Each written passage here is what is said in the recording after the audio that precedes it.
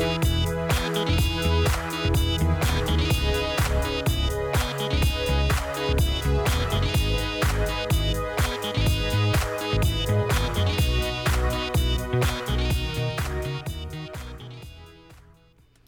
is The Conversation on Hawaii Public Radio. I'm Catherine Cruz.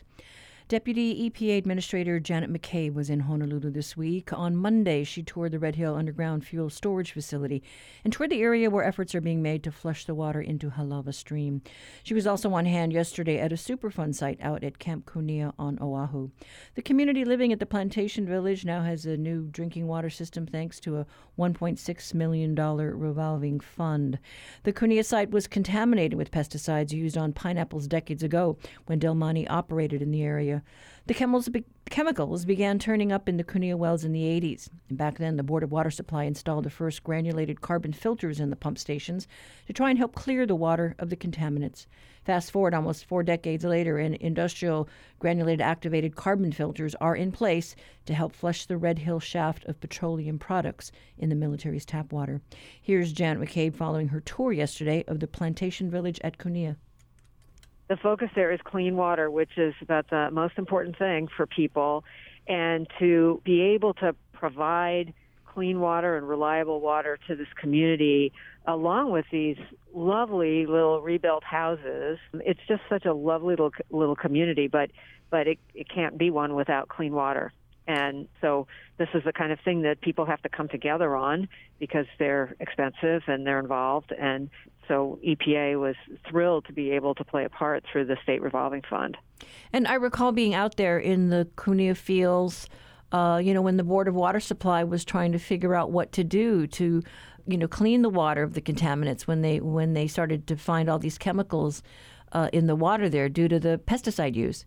Yeah, there's a long history here. And now there's clean water and the pipes are replaced, and you should see the water tanks. They just gleam. They're so shiny and new. And this is what people deserve, is to know that their water supply is safe and sound. It was on the Superfund cleanup list, and it took a while. Yeah, well, these things do, but it's off now, which is what we want to see. And, you're here at a time when clean water is in the news just about every day. Tainted water, I guess, is the problem that we're dealing with now over at Red Hill. And you had that opportunity to visit the facility this week.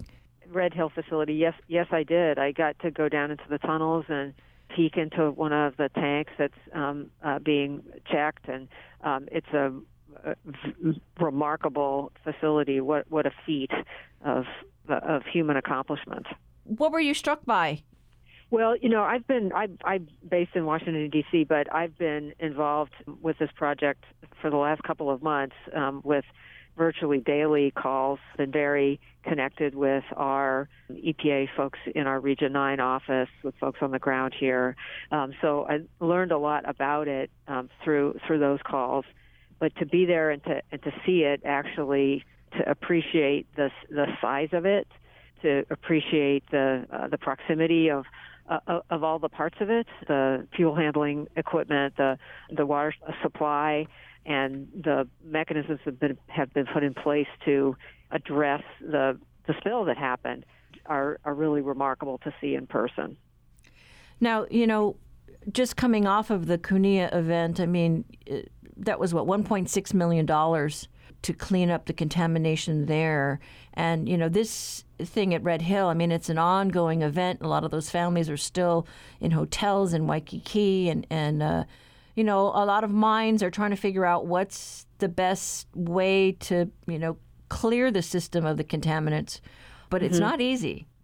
Well, I think the flushing program that has been put in place and been implemented over the last month or so is the right approach in a situation like this, with very rigorous sampling to make sure that the water supply is actually clear. And EPA is working with all the parties, the Department of Health, the Navy, and other stakeholders to make sure that that's done properly and that people can feel confident in the data that are being produced and feel confident at whatever point the Department of Health can say that it's safe for people to start drinking the water again. But I agree with you, it's been very disruptive to thousands of people. And, the costs just keep climbing. And I know that the legal issues, that are playing out, with the governor's emergency order to defuel. The military is, asking for some more time. But the concern people have is that, this was kind of a wake-up call for, a worst possible scenario for greater, Oahu, not just for those families that are on the military system. So I guess a lot can be said for prevention, so we don't have to spend, on the back end to clean up the water. Well, that's right. A safe and healthy water supply is absolutely essential for any community and for the island of Oahu for sure. And that's why EPA and others are paying close attention to this and really focusing on how to get this particular situation cleaned up and how to make sure that the water supply is protected into the future. The laboratory testing has been an issue because initially it just has taken so long, to get those results back, because they've got to be sent to the mainland. I don't know what other efforts are being made to boost our lab capabilities here. One of the issues is that a lot of samples are being taken, which is a good thing because we want to make sure that it's a robust sampling protocol, and this is a number of neighborhoods that are affected, so you have a lot of samples that are being collected. EPA was able to bring one of its mobile labs to the West Coast to help with the sample analysis. And I understand from our emergency response personnel that we're following the protocols and that if you want to make sure that the data are of the highest quality and that people can rely on them, you don't rush it. And so we're doing the steps that need to be done in order to make sure that everybody can feel confident in the data. And talk about the team that you've got here, because you've flown in, your experts and they're at the table to figure out the best way forward. Yeah, we sure have. We have people here on the island permanently, but we've brought in our, they're known as on-scene coordinators. So these are personnel who are experienced in emergency response of various types, including water contamination situations. We've brought in people who can interpret and quality assure the water sampling data, so we have water quality experts, all of them. We bring people in for a period of time, and then we cycle them out so that we are always bringing in fresh talent and the expertise that we need. And then thanks to the internet and the ways we're all now used to communicating with each other, we have experts from other parts of EPA, from our San Francisco office and other places, who are consulting on an ongoing basis with the folks on the ground here to make sure that questions get answered and that people are participating. And that's an amazing thing, that we can have that expertise wherever it is throughout the agency participating in the response effort, even if they aren't here on the ground in Hawaii.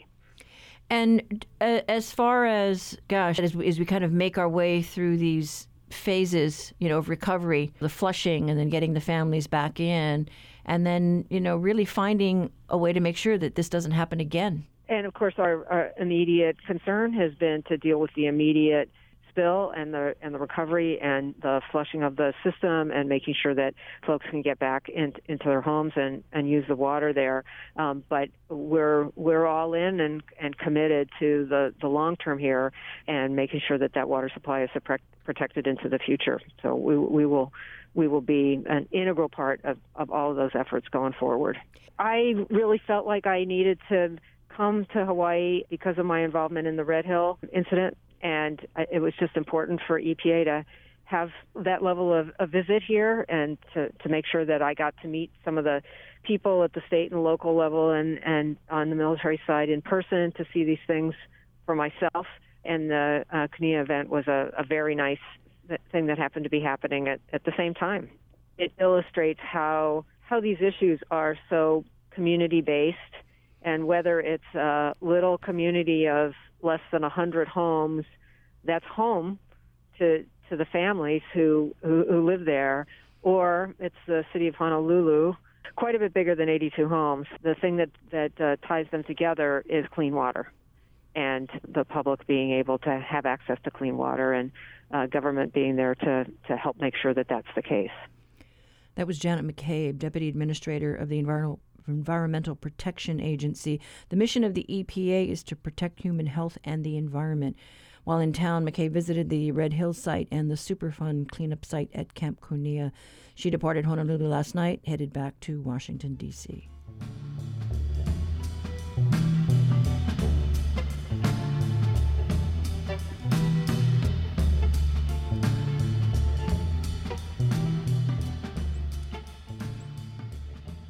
We continue to talk about the developments around Red Hill, and that's the subject of today's reality check.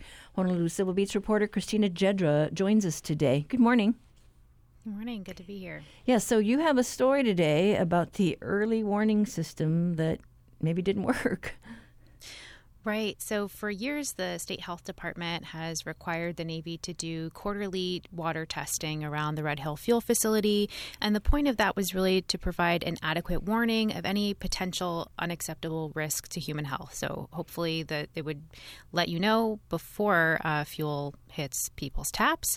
But as we all know, late last year, a crisis was emerging, and that early warning system did not give anyone advance notice. And the only way that the military says they found out about this was people complaining about the smell of fuel coming from their water and that they were feeling ill. You talked to a spouse of a military service person, and I was struck by the statement that she said about what the doctor was saying that he was seeing with his patients that were coming in with these problems. Right. Meredith Wilson, she's an Air Force wife. She told me that she went to the doctor in early November, and this was weeks before things really went public around Thanksgiving weekend. It was around November 2nd, and she tells the doctor she's feeling dizziness, vertigo, disorientation, like an out-of-body type experience. And the doctor tells her, well, gosh, you're the fifth female I've seen in the past 2 weeks with vertigo symptoms. It could be something environmental. And Meredith told me that was just burned into her memory forever because, lo and behold, a few weeks later, she would find out that she had been drinking fuel for God knows how long. Yeah, I mean, that's pretty shocking because to know then that the doctors are seeing something that's not right. It's not quite right. Mm-hmm.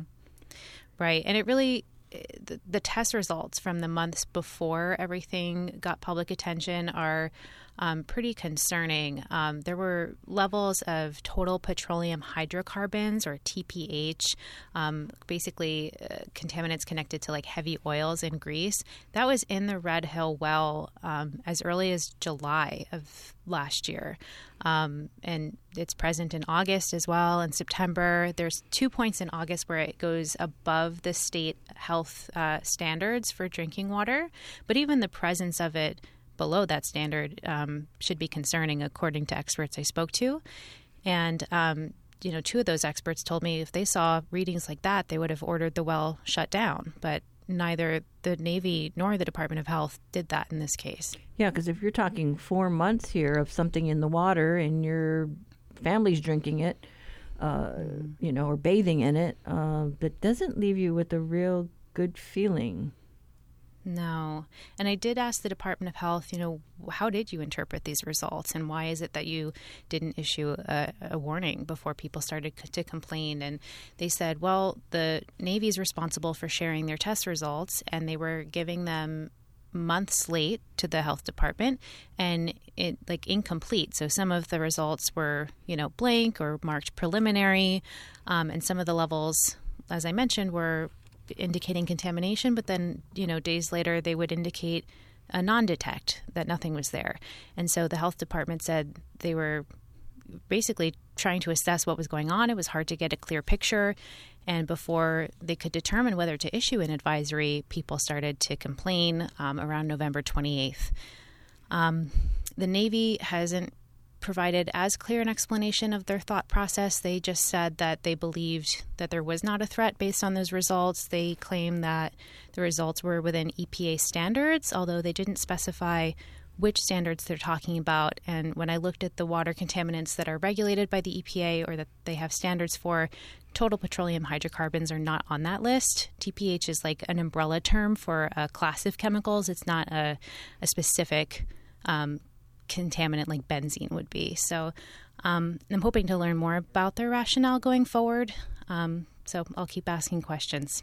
Yeah, and as we just heard from the EPA Deputy Administrator, right, this whole issue of testing and being able to get the results locally, that's going to be a real need going forward for sure. Right. People are reacting to this story and saying it really underscores the need for a local testing facility to get results fast, but also it may just be a sign to shut the facility down, they say. Yeah, well, we'll see. Thanks so much, though. Good story. Thanks, Catherine. That was reporter Christina Jetta with today's reality check. To read her stories on this issue, visit civilbeat.org.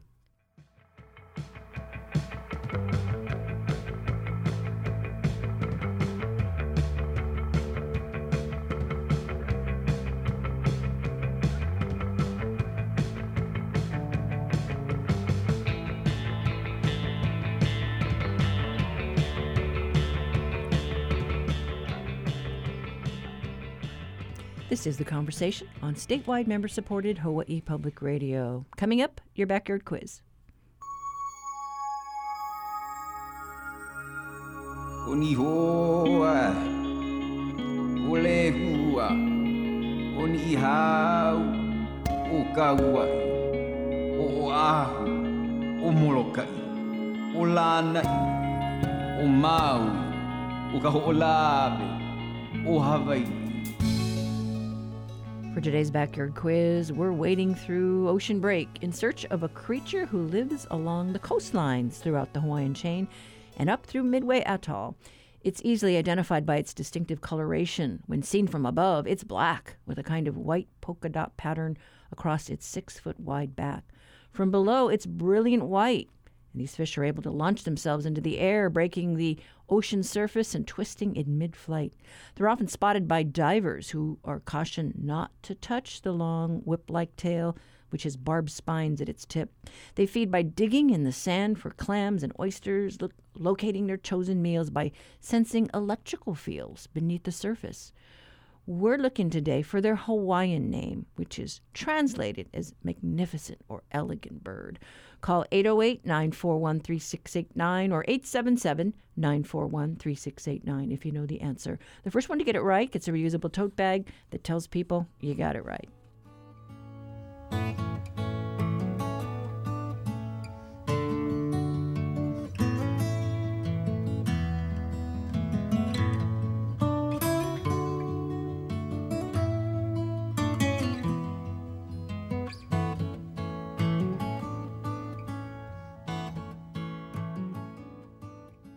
Support for the Backyard Quiz comes from NAREIT Hawaii, which is committed to supporting nonprofits providing senior rental housing for veterans in the islands, such as EAH Housing.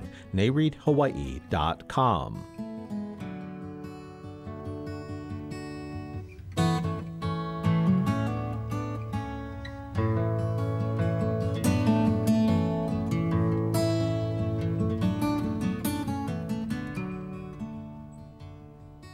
The downward trend of COVID cases is positive news for our healthcare workers. You know, we got to wondering about the 911 calls for our ambulance service here on Oahu. They were having a tough time recently. We caught up with Emergency Medical Services Director Dr. Jim Ireland on a break yesterday afternoon. He was feeling encouraged that things were improving. Things are super busy. Good news is COVID seems to be going in a direction that is good. Cases are down, hospitalizations are down. The city now has 2 quarantine facilities open up, so we're helping people out that aren't able to go to shelters or the dorm or other places. We've got 25 new lifeguards hired. That's good. CORE is off and running, really focusing on the homeless in Chinatown. And the 25 people who were out with COVID and EMS are mostly back to work.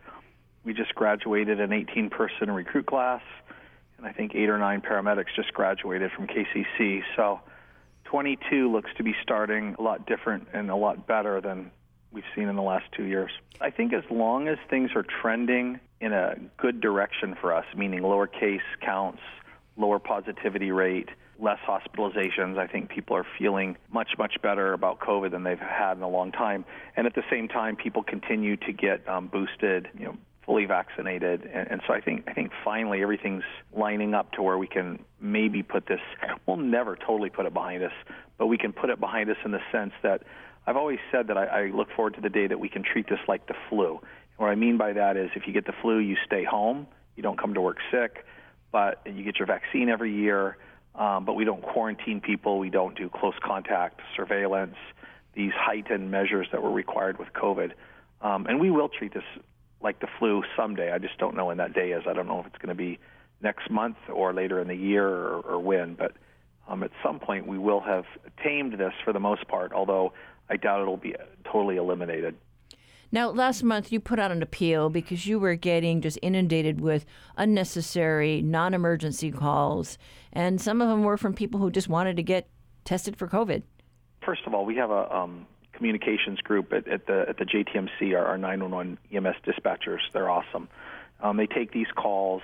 They use a nationally recognized system to triage them into critical, serious, and minor. And obviously the critical calls get EMS right away. The fire department often will go on those calls.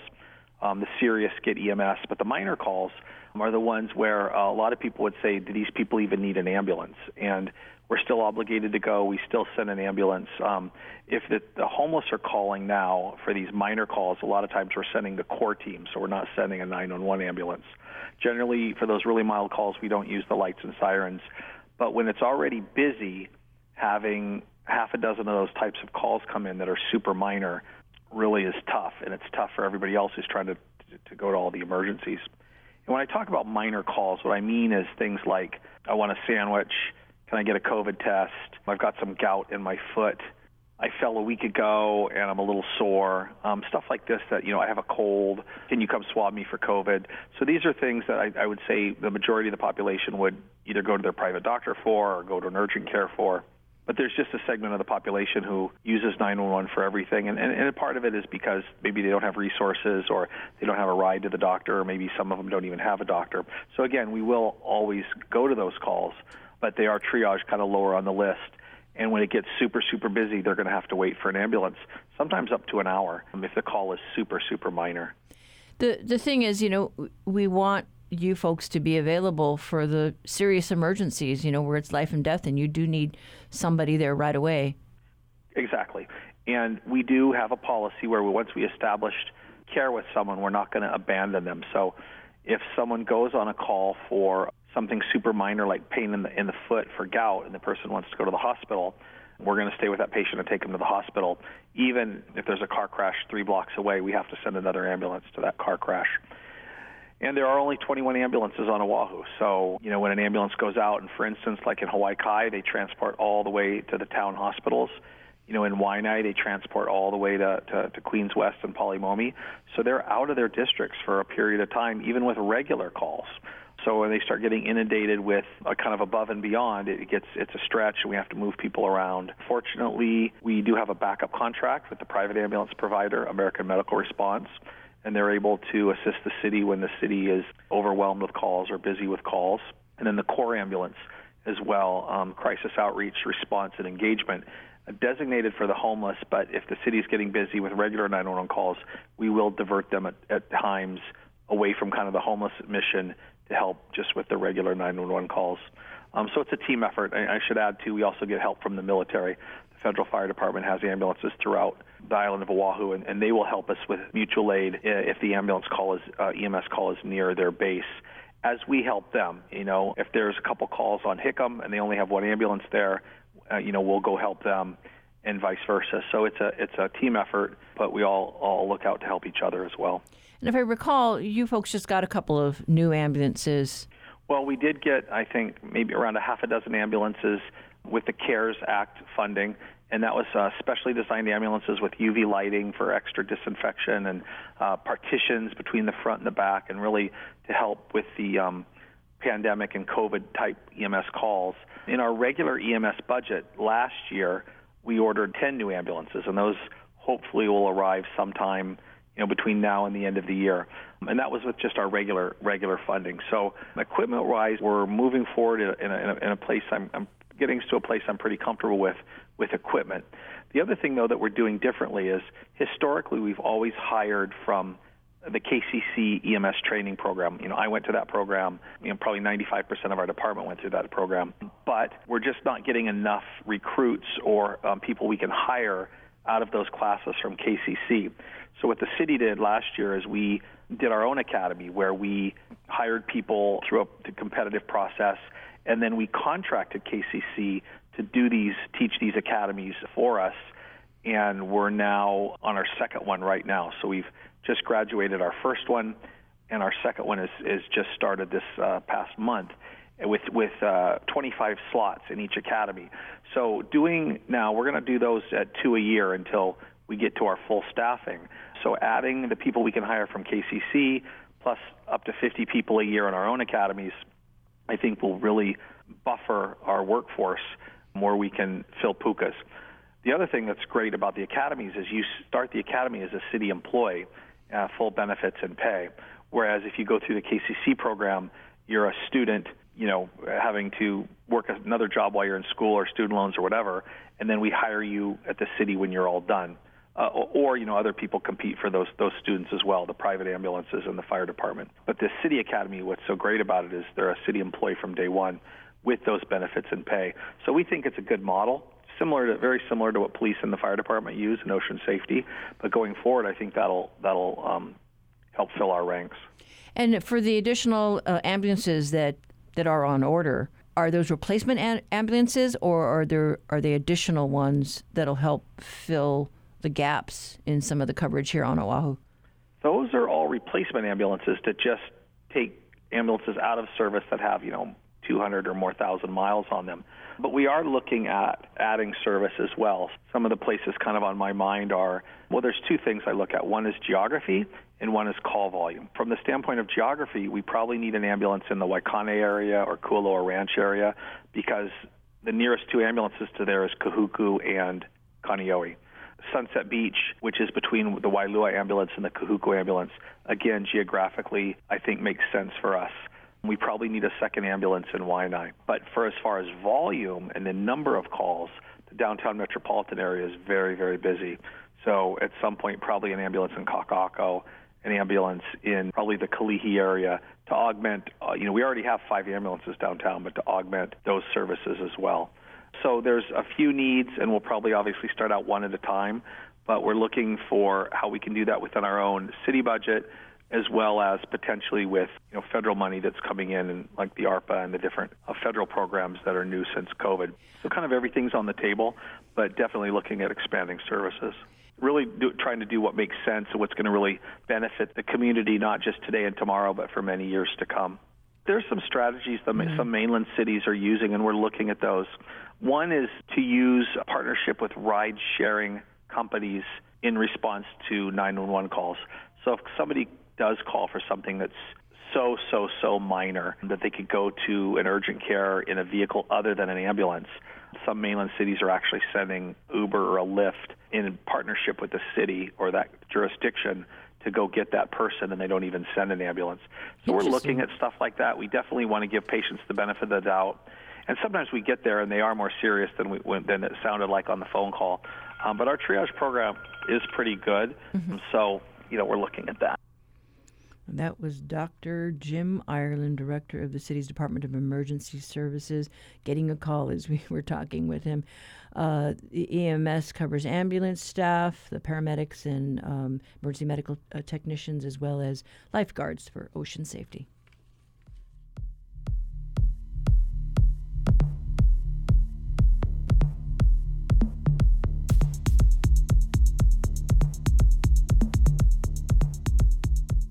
Support for HPR comes from the Honolulu Museum of Art, welcoming the community to experience Treasures of Devotion, Human Connection in Secular and Sacred Art, featuring works from the 14th century to present day. HonoluluMuseum.org.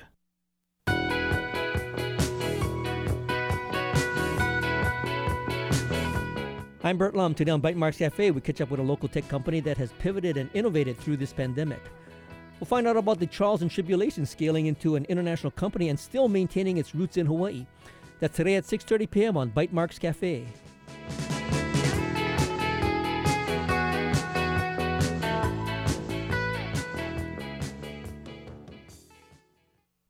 Support for Hawaii Public Radio comes from Bonnie Rice and the Rice Partnership, providing full-service wealth management on Oahu, Maui, and throughout California.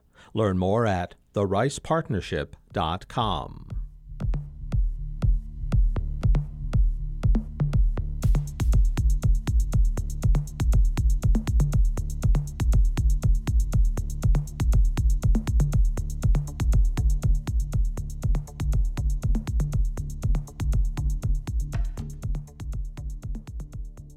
Today on The Long View, we have our eyes on the elections, the insiders and the outsiders. Today we are joined by our contributing editor, Neil Milner. Good morning. Good morning. I'm a real insider. Yes. So, let's talk about the elections and who's running or who's not. Well, I got interested in the question of how much people always talk about the fact that they like to throw the politicians out and bring in some outsiders, some fresh faces, even some people who are not politicians at all. And you hear it about term limits, get them out, get the rascals out. The problem is that it seldom happens. It happens, and we're going to talk about a situation where it's actually gotten better, where that happens a little bit more. But just overall, incumbents win the overwhelming majority of the time. It's a little easier for non-incumbents to win now. But people tend to back away from their anger about keeping the politicians when they vote. So I'm going to look at an interesting study of a certain kind of election for Congress overall in which there is an open seat. That means there's no incumbent. This is national, no incumbent. And the candidates who are running in the primary, one will have more political experience, will have had some elected office experience, but will not be an incumbent running against somebody who's really a true amateur, no political experience at all. Something like what Dr. Oz is doing in Pennsylvania, running for the Senate, only that's the Senate. So, in other words, there's no incumbent. So the incumbency advantage is not there. You got one candidate that has a lot of political experience, elective, and you got another candidate that we can call a true amateur. It used to be that a true amateur would win only about 30-some% of the time. And that was up until about very recently. And then all of a sudden, back in 2016, the congressional elections that year, it jumped to the fact that amateur running against a professional non-incumbent has a better chance of winning than the professional does.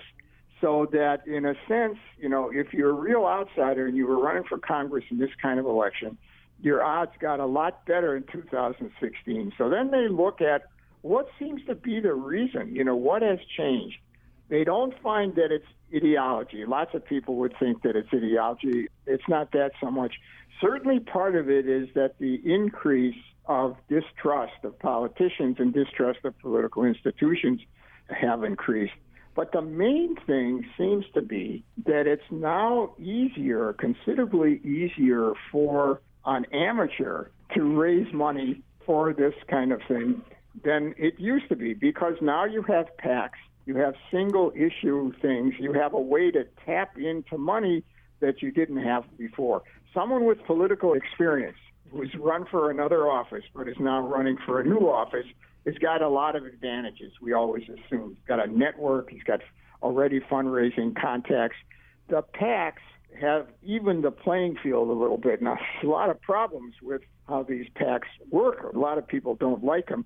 But that seems to have changed the calculus so that now in those kinds of races where you got an amateur versus, let's call him an experienced pal, the amateurs got a pretty good, better than even chance of winning that congressional thing. So let me stop there and see if you got any questions. Well, how are they faring with raising money? They're faring pretty well. I mean, that's the thing. Money's not everything, but it's a big thing. And amateurs, because it's now easier to raise money, easier in the sense that you don't need as many pre-existing connections that you did before. You don't need as much of an already established network, at least partially because all political campaigns have become much more nationalized. That means you raise money from places that are far away from where you are. If you look today, Josh Green, for example, for a different kind of race, has been very successful in raising money from people in California and in New York.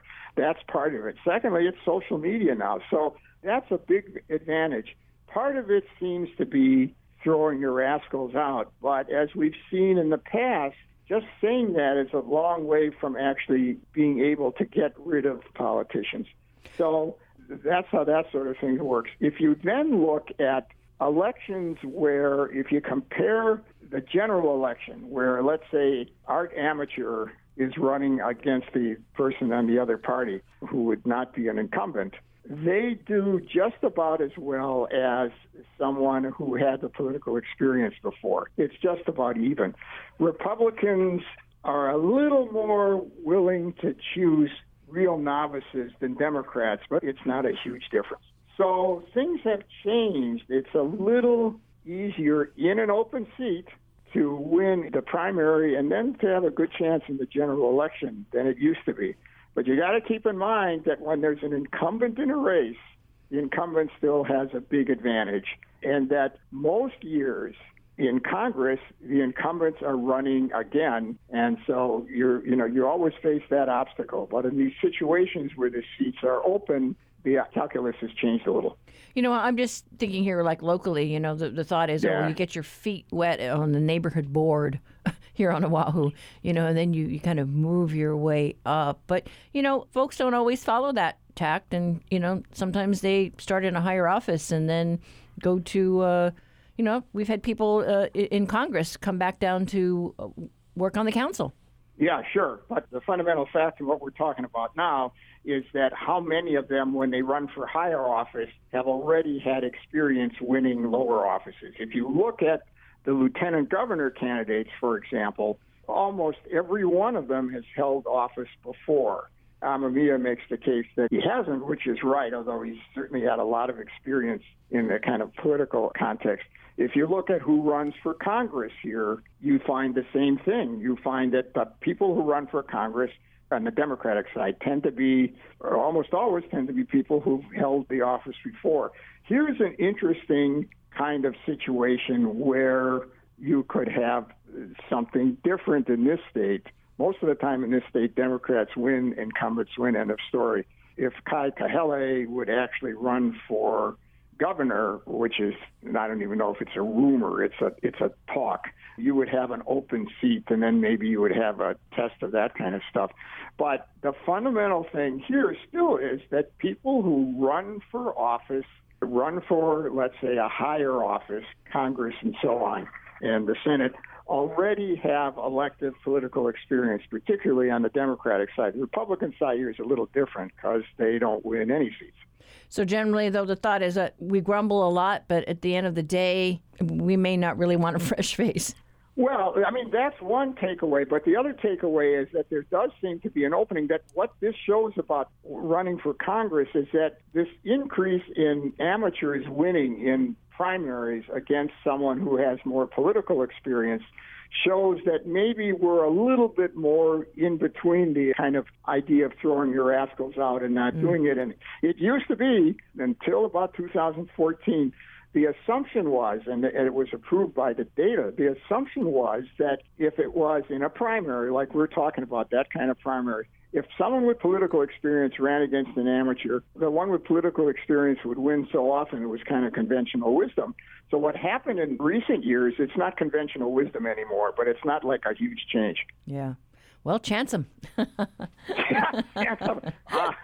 Not me, but yeah, well, sure, chance them. Well, people who run for office tend to be optimists. They tend to think, for all kinds of reasons, that they can break the pattern, they can break the challenge, and more power to them. I'm just reporting on statistics. I'm not going to give anybody any kind of strategy on how they run their political or their non-political life.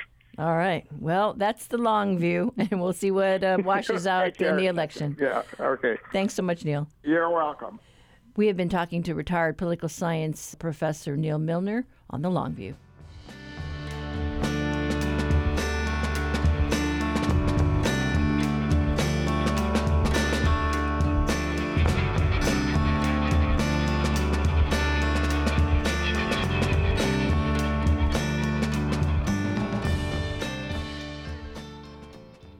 This is The Conversation on Hawaii Public Radio.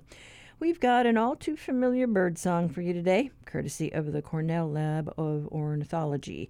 University of Hawaii at Hilo Professor Patrick Hart introduces us to the spotted dove.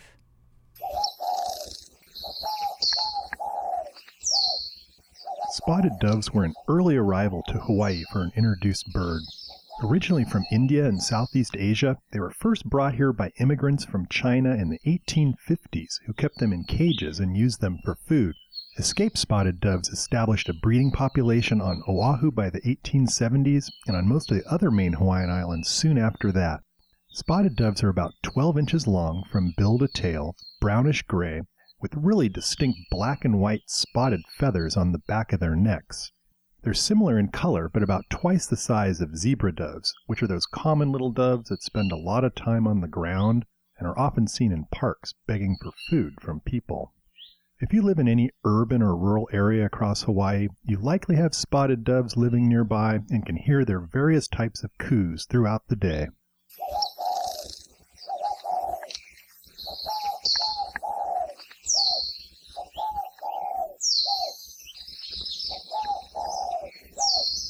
Male spotted doves can often be seen on the ground giving elaborate courtship displays that include lots of bowing and tail flaring in an attempt to impress nearby females. Like other types of doves, they're unusual in the bird world in that they produce a type of milk in their crop, which is a pouch in their throat, that they can feed to their hungry babies by letting them stick their bills into their mouths to drink in the nutritious food.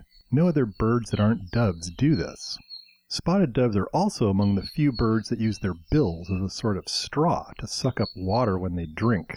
Unlike all other birds that drink by dipping their bill into the water, then tipping their heads backwards to let the water run down their throat, spotted doves eat a variety of seeds and fruits, including those from a number of invasive plants such as Clidemia and Myconia.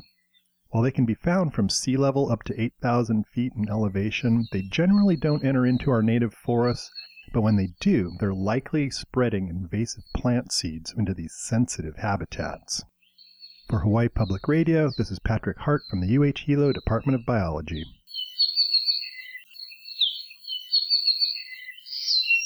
Support for Manu Minute comes from Dr. Mike and Sharon Scott for the Friends of Hakalau Forest National Wildlife Refuge, committed to helping preserve, protect, and restore the biological diversity of Hawaii Island. friendsofhakalauforest.org.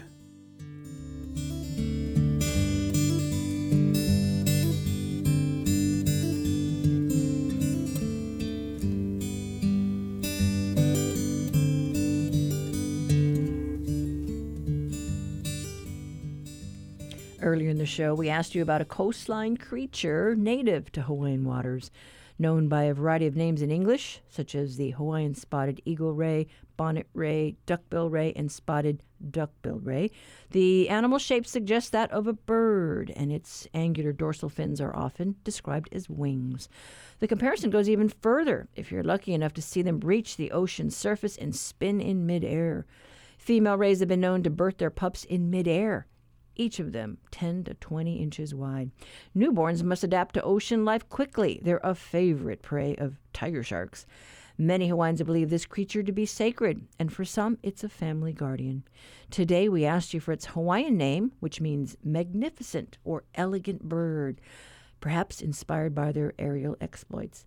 The name we were looking for and the answer to today's backyard quiz is Hihi Manu.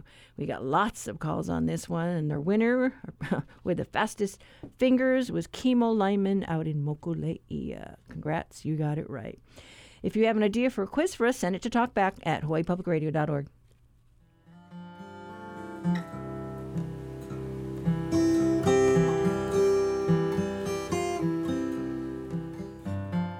Support for HPR comes from Evergreen by Deborah, featuring HydroFlow permeable pavers. At evergreenbydeborah.com, learn more about how HydroFlow pavers are designed to allow rainwater to find its way back to the island's aquifers and reduce runoff. This week on Reveal, we wrap our three-part series into the disappearance of 43 Mexican students, and we track down a man in witness protection who says the government tortured him into giving a false confession. I can't describe what it feels like to have a bag over your head and to be deprived of air. The final chapter of After Ayotzinapa on the next Reveal. Beginning this evening at 7 following Bite Marks Cafe. Support for HPR comes from Hawaiʻi Symphony Orchestra, launching its Hapa Symphony series, joining with the Makaha Sons, featuring Kala'e Camarillo this Friday at Hawaiʻi Theater. Tickets at myhso.org.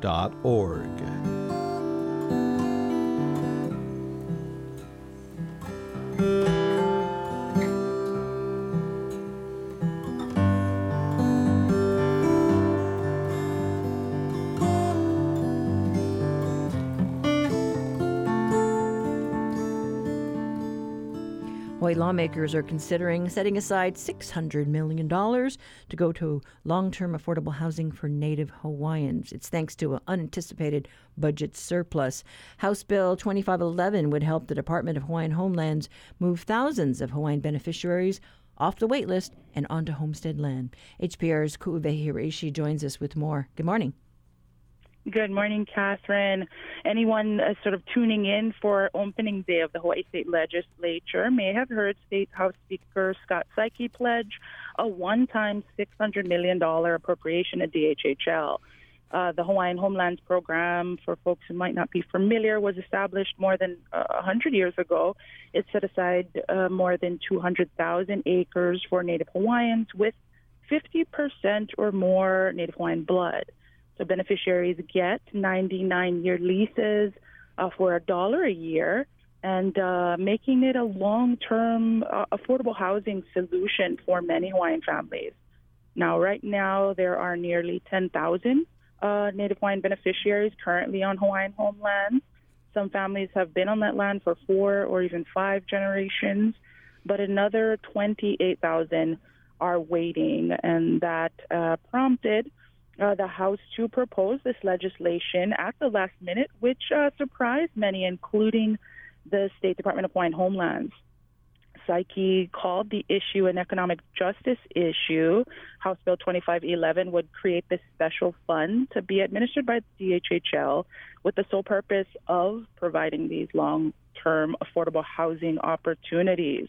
DHHL Deputy Director Tyler Iokepa Gomes says the department is grateful for this huge infusion. You know, sufficient funding has long been a struggle for the department. On average, DHHL receives about $50 million a year. So $600 million would go a long ways. And Gomes says this infusion would allow DHHL some flexibility in serving its beneficiaries. I think what's clear is there is a real commitment here to address the wait list. So knowing that this $600 million could be used for anything from development of single-family homes, which is the traditional idea of what DHHL does. It could be used for infrastructure, for undeveloped properties that maybe would be great for development, but for the fact that they don't yet have access to water or sewer.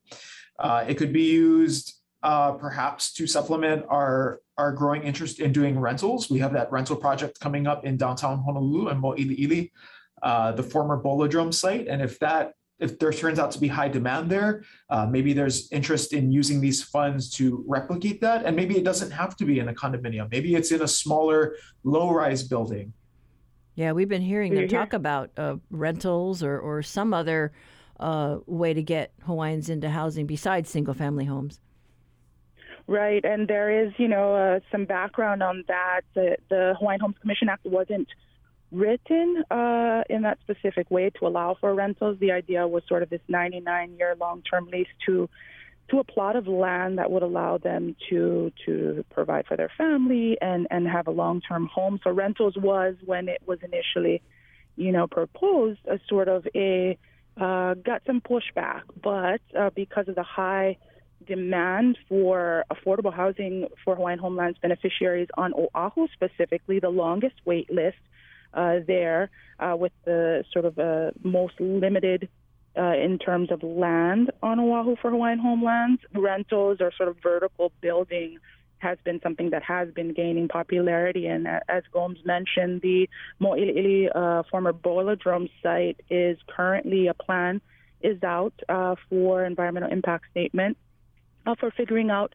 what will happen next and what beneficiaries want to see.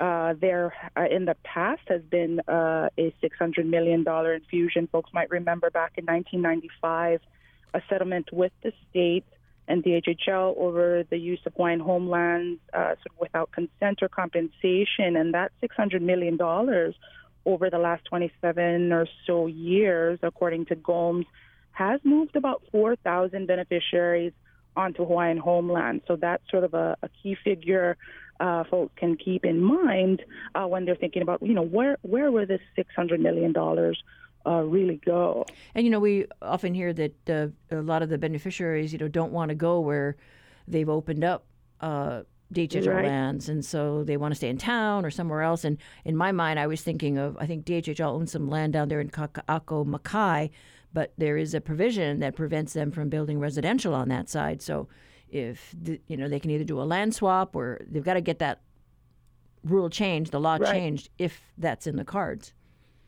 Right, and having that backing of actual money to make these shovel-ready projects something that will happen helps in changing some of those rules. But land and availability or location is by far the vast majority of waitlisters or DHHL beneficiaries, according to a survey done in 2020. The big reason for sort of declining offers from the department is location. Folks who grew up in Waimanalo don't want to move to Kapolei and vice versa. So working out land swaps may be something this money could be used for. But both bills are up for committee hearing tomorrow.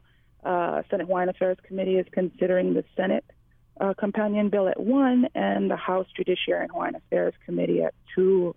Governor David Ige says, he welcomes the proposal and hopes to secure increased resources to support the department. Okay, so we'll see how that plays out this week. But thanks so much, Ku'uwehi.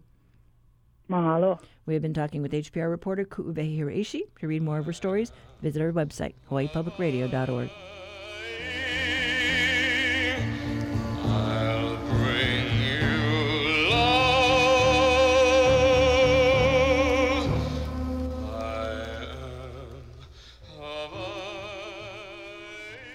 Well, we've run out of time. We have to go. But up tomorrow, we talk minimum wage.